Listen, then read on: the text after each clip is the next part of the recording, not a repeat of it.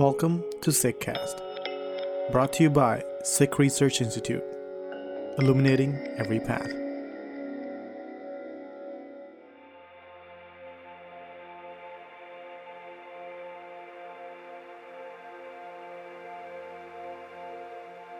Hello, Guru Fateh. Welcome to the SikhCast. My name is Manpreet Singh. Thank you for being with us today. Today we have a very special episode. We're going to get to that in a minute. I want to introduce you to our two SikhRI speakers on the podcast today, Harinder Singh and Asha Kaur. Harinder and Asha, thanks for being with us today. Oh, pleasure to be here. Thank you. And our very, very special guest on the podcast today, which we're going to talk about the Black Lives Matter movement, is Corey Winchester. Corey, thanks a lot for taking some time out and being on the podcast today. Thank you. I'm really humbled to be a part of this space. So Corey, the listeners know Asha, the listeners know Harinder. Before we get into it, tell us a little bit about yourself, your background, and what you've been up to. Yeah, so I was born and raised in Philly, and I left Philly at the age of 18 to go to college with the dream to become an educator. And I was able to fulfill that with help of my family and elders and ancestors who came before me to help realize a dream, I think, which is really important. I found that there were spaces within our world where folks like me who are Black and male didn't have these lived experiences that I thought growing up, learning the history of the United States, that we should have. And that's really what attracted me to become a teacher. And I've been doing that for 10 years. Asha was actually one of my former students. And one thing that I think is really important about this type of work that we do in community is that our roles are expanding. So Asha is a teacher, and I've learned quite a bit from her over the years. So I'm really humbled to, again, be a part of this space and to share. I've learned quite a bit in my years of teaching.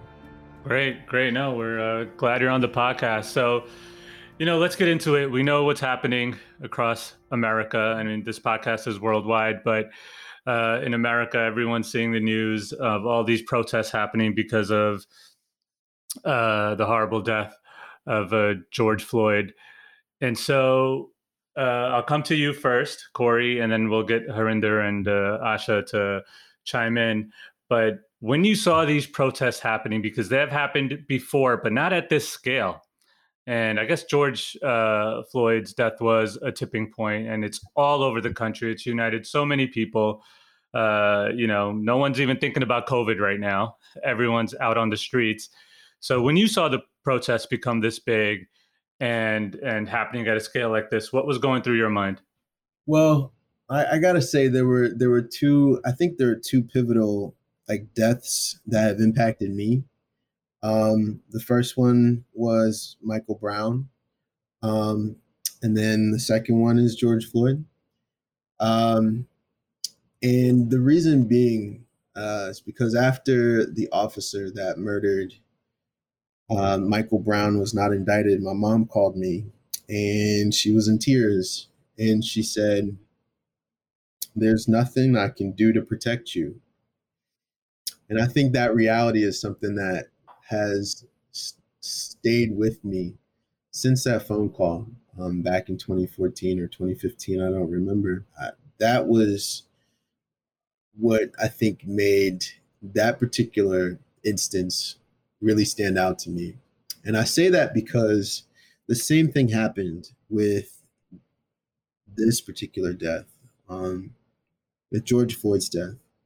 And she had posted on Instagram. My mom is on all the socials. She got a TikTok, she out here. But she posted on, I think it was Facebook, and she was basically like, as a Black mother, this is really hard for me.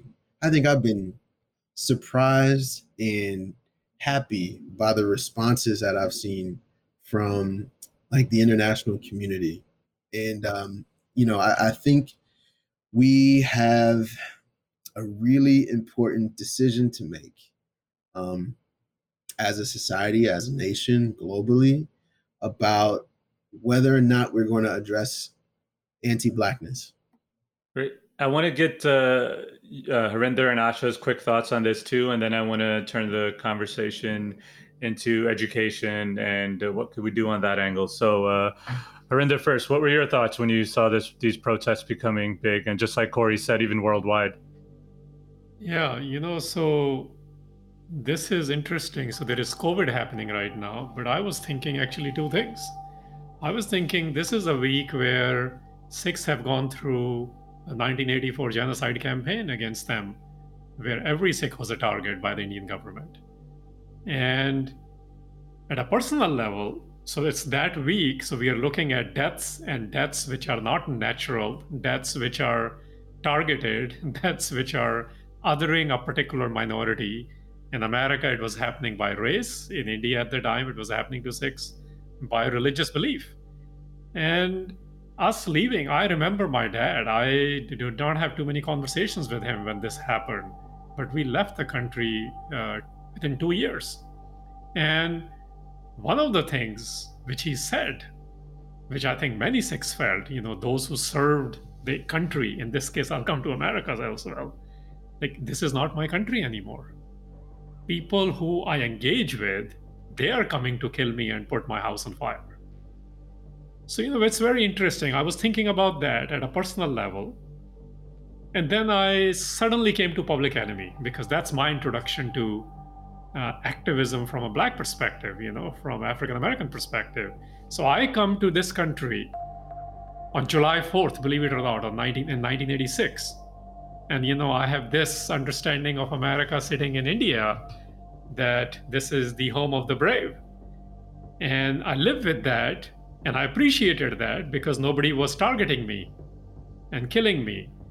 But within 5 years of getting to college in this country and staying with African Americans, learning about Public Enemy, and this whole fear of the Black planet comes into being. And this whole, at some point, what I started to realize this week as well is I was actually enjoying the white privilege for the first few years. And what was happening was, because there is a model minority myth about Sikhs and Asians at large, as if we are the only hard workers and the smart workers in the world. But the people of color, especially Asian community, must acknowledge, like, I know that I rode that wave because that white privilege was siding with me.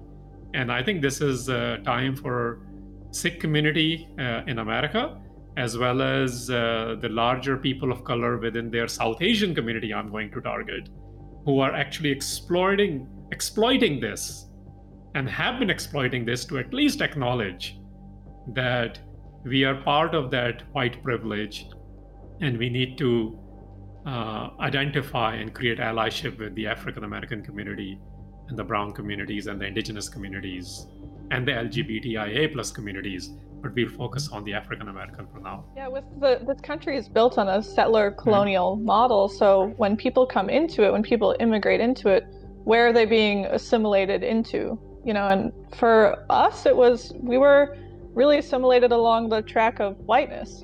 We weren't assimilating into the Black experience or the indigenous experience of what America is. So. All right, thank you guys for those thoughts. Let's get into education a little bit, because Corey, you're a teaching policy fellow. We got Harinder here, who's a senior fellow at the Institute. And I was reading your profile just before the podcast, and you're into student leadership development.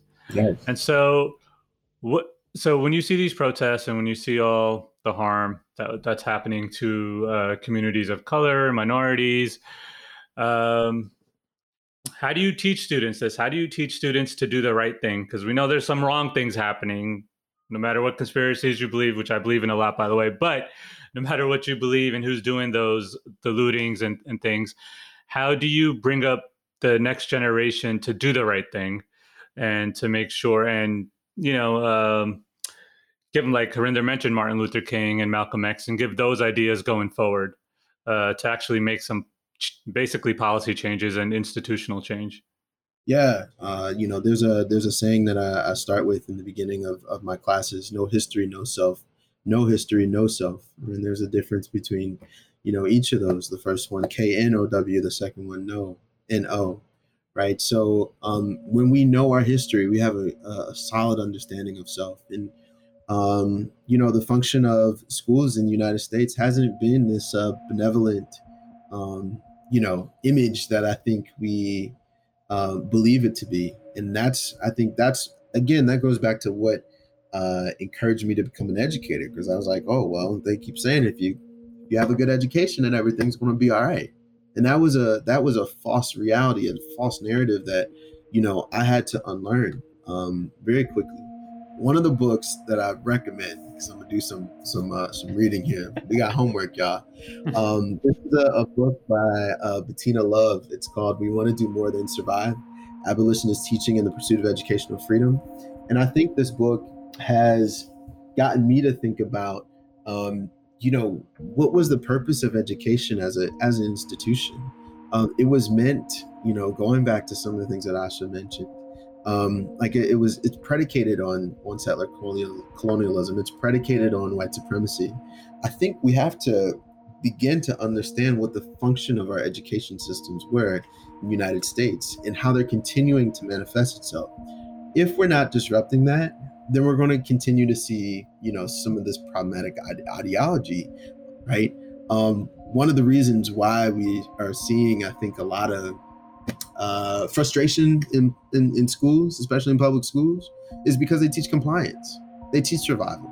They don't teach people to dream. They don't teach people to imagine, right? I have so many students who are just like, I'm tired of school. I don't want to do this. I don't want to read this book, right? So we have to stop, putting this idea out there that young folks are going to save us.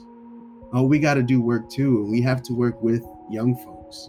I was really excited to have Asha join on this call, because I think this speaks to the volume of what this intergenerational relationship is. As much as Asha may have learned from me as a sophomore in high school, I've learned as much and more from Asha while Asha was a student in my class and in the years after, right? You're the first teacher that let me present on Sikh issues in class. When our textbook explicitly said that Sikhs were a part of Hinduism. Wow. Our textbook explicitly said that. And I got upset, and you said, well, why don't you teach the class for the day? That was life-changing for me. So. Yeah, and I was learning. Harinder, I liked what he said about compliance and disruption, because I definitely feel that about public schools. They're just having you sit at a desk, do what the teacher tells you, and then you go to your job and you sit at a cubicle and you do what your boss tells you for the next 30, 40 years. So it kind of goes together. And I know you're trying to change that too with your with all the stuff you do at the Institute with compliance and disruption. So give me the Sikh angle towards this. Well, let me actually build on this education piece, which Corey was mentioning. And I think we have education and literacy and degrees confused. And this is so much true in the South Asian community, which Sikhs are, the large part of the Sikh community is part of the South Asian community in that sense. Because, we get our degrees and we get a license to experience that privilege, because you end up living in a particular zip codes then. That's what it translates to. So I think this is where Guru Nanak comes in, the founder of SikhRI, right? Where he says, "Ahran mat ved hathiyar." That literally, he says, the ultimate weapon to carry with you is knowledge. And education has always been about, can we do the right knowledge transfer so you can confront and address what is happening in front of you? So in sciences, there is a disruption is always welcomed. In technology, disruption is always welcomed. But we are not welcoming disruptions in social sciences or culture or how structural problem of policing, things of that nature. This thing about kids and the agency development and kids getting bored, and I hear the same things as well. But I think there is something else which we can offer there, which essentially is, it's an additive thing. I'm agreeing with you, Corey. And the additive thing is that, we actually are not allowing them to disrupt our own household's thinking as well. And this is where Guru Nanak is important, because he did not follow the way of his dad, you know and just because I did it that way, this is how I survived or how I thrived, does not mean that's what my son or daughter wants to do, and does not mean this is what the whole community wants to do. In fact, when we don't allow that within our own household, within our own organizations, within our own communities, then you are actually not allowing even a possibility of a structural change. And I'm going to leave it at that, but I do want to mention one Sikh correlation here, because to me, it's important that Sikhs and the South Asians understand this. We are sitting here with all our rights today because of what happened in 1960s and what African American community delivered from a civil rights angle. None of us did anything for that. None of us did anything for that.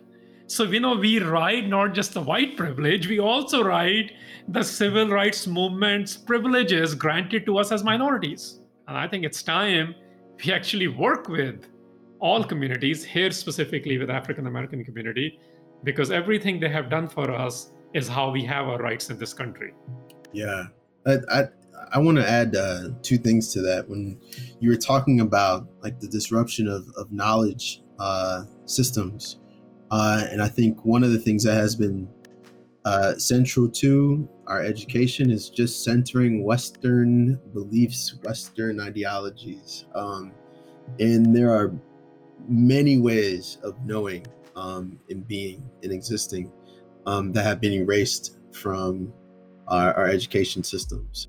Yeah, but I'll add in, and I would like Asha to add in from her perspective, but I want to add in one thing. I think you just brought a word which is talked about in each community, this assimilation.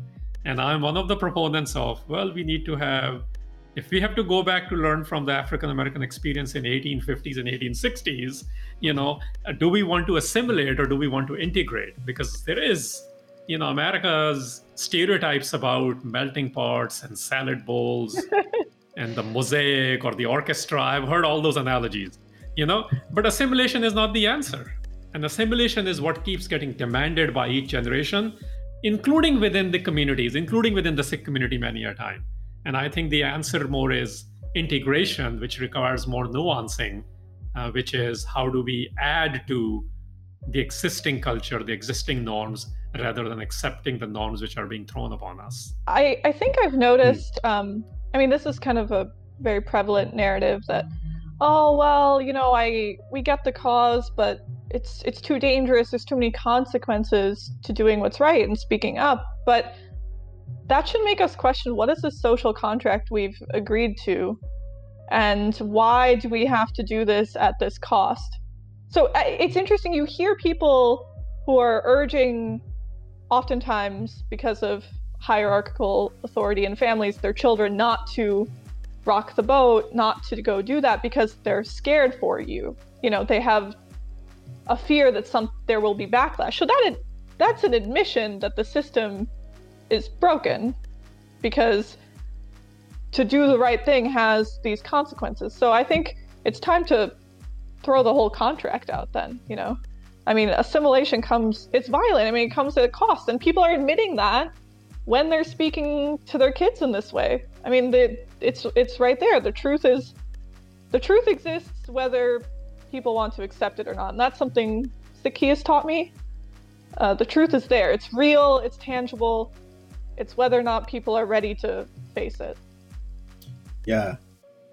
I wanted to add to that, because I actually don't even know if I want to be a part of this like additive narrative to what the United States is, because that additive narrative has never included me in it. It never once was supposed to do that. In order for this nation to have existed, it was predicated on stolen lands, broken treaties of indigenous people, and the labor of what the United States is in Western ideas has created as Black people. Like, just there's so much that I think has to be thrown out. I'm in favor of just throwing the contract out, starting over again. That's just me. I would hope that there are other folks that realize that that truth that Asha was speaking about.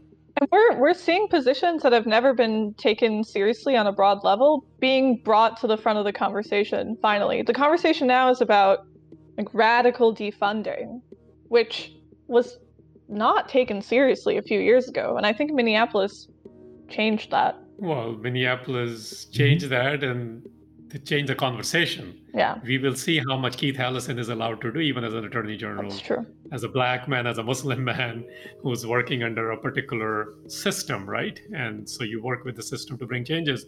In fact, this is where I would, I hear both Asha and Corey, both of you, on what you are saying about throwing the social contract. But this is not how governance works. The governance is you still got to continue with life because something else might get thrown onto us another week. Maybe there is a trade war. Maybe there is next level of disease. So we still have to have some governance. I think in that governance is what I would say that we need to push the envelope. This is what I have learned, that the activist needs to keep pushing and keep asking for resetting, or not even a renegotiation, but redrafting of things. But at the same time, the changes come in structures when you do push for that from outside, and then people on the inside are looking at that, are understanding that, and they still have to govern and still not create chaos, still got to provide safeties. And how do you bring the structural sea change within it through the policies? There's an acknowledgement of the multiplicity of identities that we bring to the table. However, I feel like when we begin to put a limit on what we believe is possible, then we stop dreaming and we stop imagining. No, Corey, so no, not at all. I'm not saying we put a limit to dreaming. I'm saying what is implementable and become real, right? And this is where I was saying, what's the alternative? If you have nothing, we have chaos. So what I'm saying is we must understand and dream big, but that doesn't mean that's the only component of the reality change. Because and this is where I think we need to also understand not just the white man's burden, because there is white consciousness. I don't mean in the white supremacy sense, but in terms of this burden sense, just like there's an allyship needed there as well. And I see this in other countries, in what needed to happen in South Africa, what is still waiting to happen in India with so many communities, that once you have allyship with part of the community which has been in privilege, and those parts you work with in order to bring these changes is what I'm after. But we have a cosmos and an ecosystem of multiple communities. I think what I had heard, at least initially, in some of what you were saying earlier, is like a pragmatism about the reality, which I think is important to acknowledge. But I guess I was hoping that in that pragmatism we didn't lose sight of how we can dream big and how things actually can change with the quickness. Like literally, we saw countries shut down. We've never seen countries shut down, and that happened overnight. So to think that something isn't necessarily possible or pragmatic, like how are we going to close schools? Well, they closed schools for 2 months during the school year. We still have to be pragmatic, but we can also dream big and make sure that in our dreaming big, and I am taking this from my advisor, my mentor, Shireen, we got to plan for the day after the revolution. Yeah, absolutely. So there is, in fact, this is where I wanted to end up with.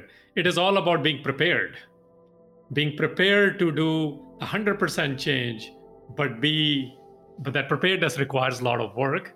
It actually requires us to have the alternatives ready. Yeah. Alternatives, I say, because you don't know, when the decisions are being made, so all these movements create a space so you can sit on the table as an equal partner when decisions are being made.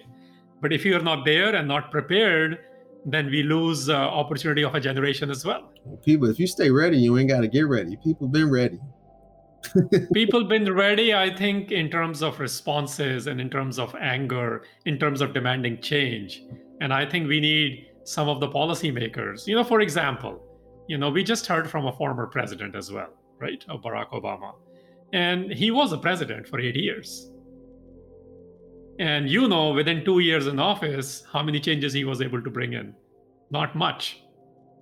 So once you are in the system, this pragmatism, the restrictions or preparedness, the allyship, carrying, the white privilege with you, all those become very, very real. And that's what I'm referring to. Yeah. So now we have a space where this has never happened, that with the exception of few white men who are all the president's men, other white men in positions of power are saying things which you have never heard before. Right. I think this is a moment to actually go ask for those regulations and those policy changes. We can mobilize in ways that we need to around local elections, right? I think that is one of the biggest areas that we are, slacking, because those are the folks who are making policy, the folks that are out here, destroying these big capitalist businesses are doing. It's disruption. It's saying, if you're not paying attention to my life, I know you're going to pay attention to, the money, because that apparently has more value to you. So we're going to go for those things until you wake up and start paying attention to the fact that my life is here and that my life matters. And that element. I was going to say, on the flip side, you kind of see how threatened a lot of law enforcement is by people serving each other. I mean, if you guys saw the videos out of Asheville where the police totally destroyed a city approved medic tent, or this community care is being perceived as a threat. So that kind of puts a mirror to what we're looking at here. Right, and I think there are many dimensions to that. From a perspective of, again, I'm going to come back to what I would like to share with the Sikh community when they are trying to do and look at all these things, to not allow any one or few incidents to create noises, to not understand the larger issue. Because what happens is the macro view gets lost, and this is how you get digressed from the larger issue. And I say this about 1984, and I correlate with that. What one Sikh or few Sikhs did does not justify the act of the state, which was on the whole community. So I think those incidents teach us many things. They teach us about, psychological traumas as well, attentions and things of that nature. But at the same time, the larger issue is very, very clear. There is no denying of that. When the Rush Limbaughs of the world end up saying what happened in Minneapolis is unacceptable, that should tell you something. That incident has created, again, they might not agree to some of the policy changes, but something on a video got captured where, and this is important, where the Asian community and the Arab community and the Muslim community also is forced to think about, when we say that we want to be allowed to serve in the police academies or join the police academy or the US Armed Forces, do you also realize what you are becoming? Or are you going to also become one of the change agents within that industry, where you get to become that white, what the corporate world now calls people who are the wipe checkers? It's, will you invoke what the justice element is, or will you just invoke the code, because codes have been compromised?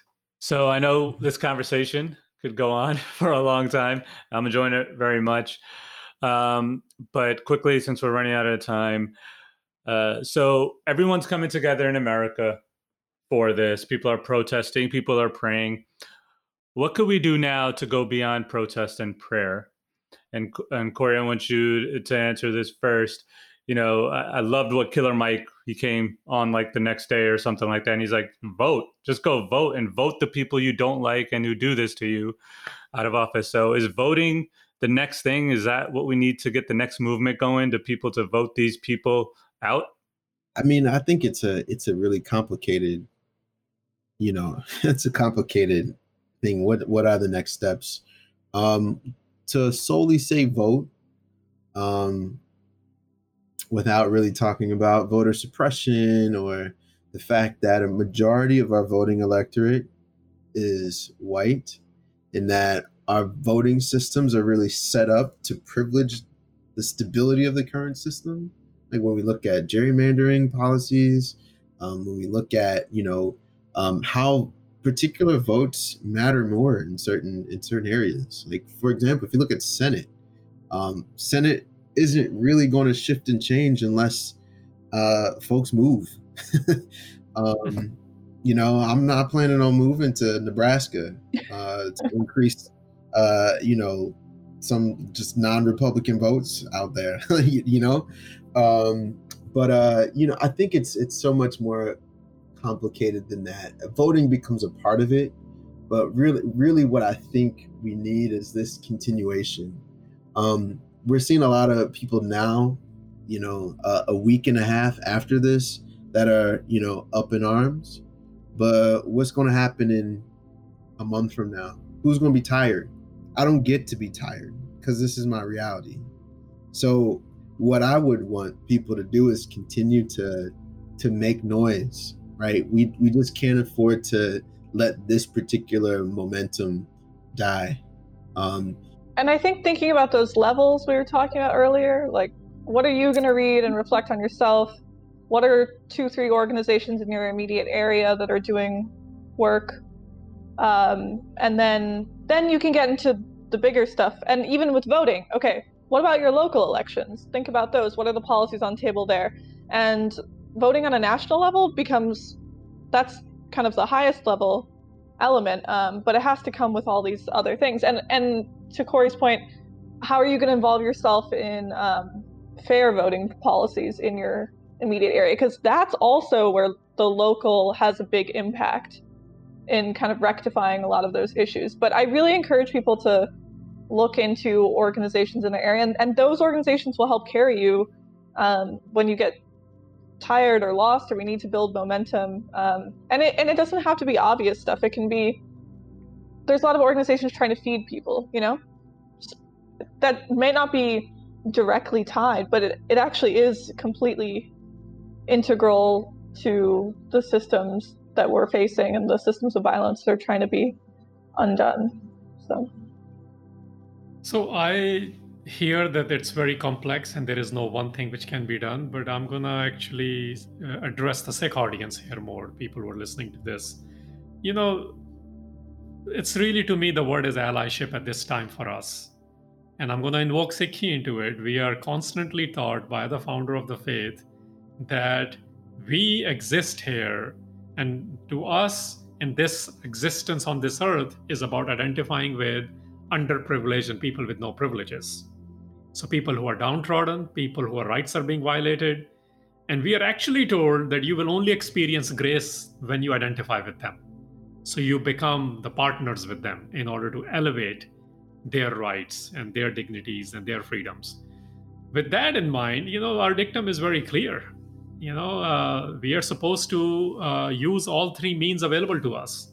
So to the Sikh community in America, I would say, and globally, including those who are sitting in Punjab and want to identify with this, it's very simple.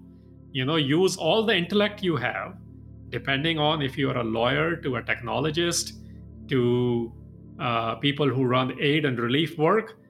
Use all your intellect, all your physical strength, and all your money, and a portion of that needs to go towards Black Lives Matter or similar campaigns. They can be from a legal angle, they can be from supporting the Black arts. New York Met put out a statement, but they have never had a performance by a Black composer. So, there are things like that which need to change. So what I'm saying is we need to take part of the swand, the 10% we give, and we need to spend part of the 10% right now, intellectually, physically by showing up, intellectually by contributing, and monetarily by supporting things which will help bring not just hope, but some sort of a change in policies in America. I appreciate everybody's time today.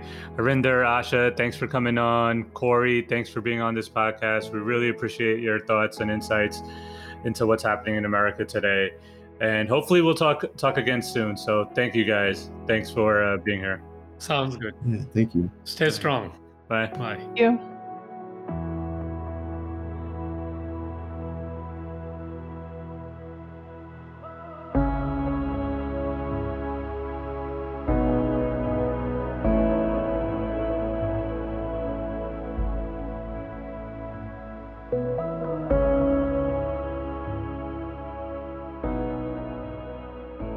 Hi, my name is Sean, and I'm the content producer here with SikhRI. I think it's fair to say all of us at the Sikh Research Institute have been looking at the situation in the States, and have been doing a lot of reflecting. There's one moment in this episode that especially sticks out to me. It was when Harinder Singh said this. Use all your intellect, all your physical strength, and all your money, and a portion of that needs to go towards Black Lives Matter or similar campaigns.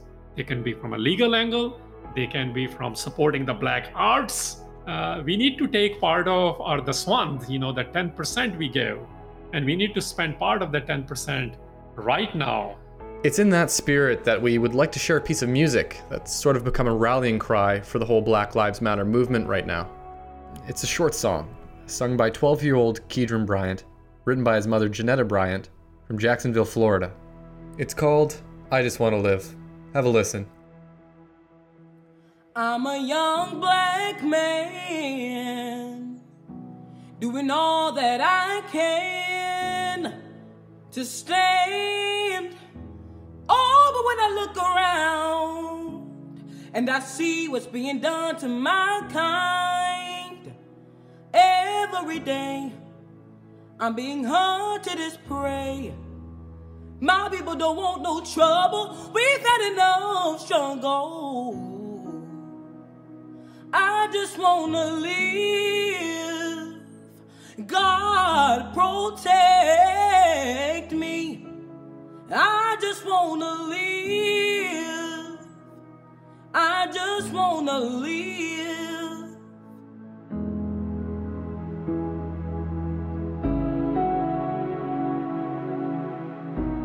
You are listening to SikhCast by Sikh Research Institute, illuminating every path.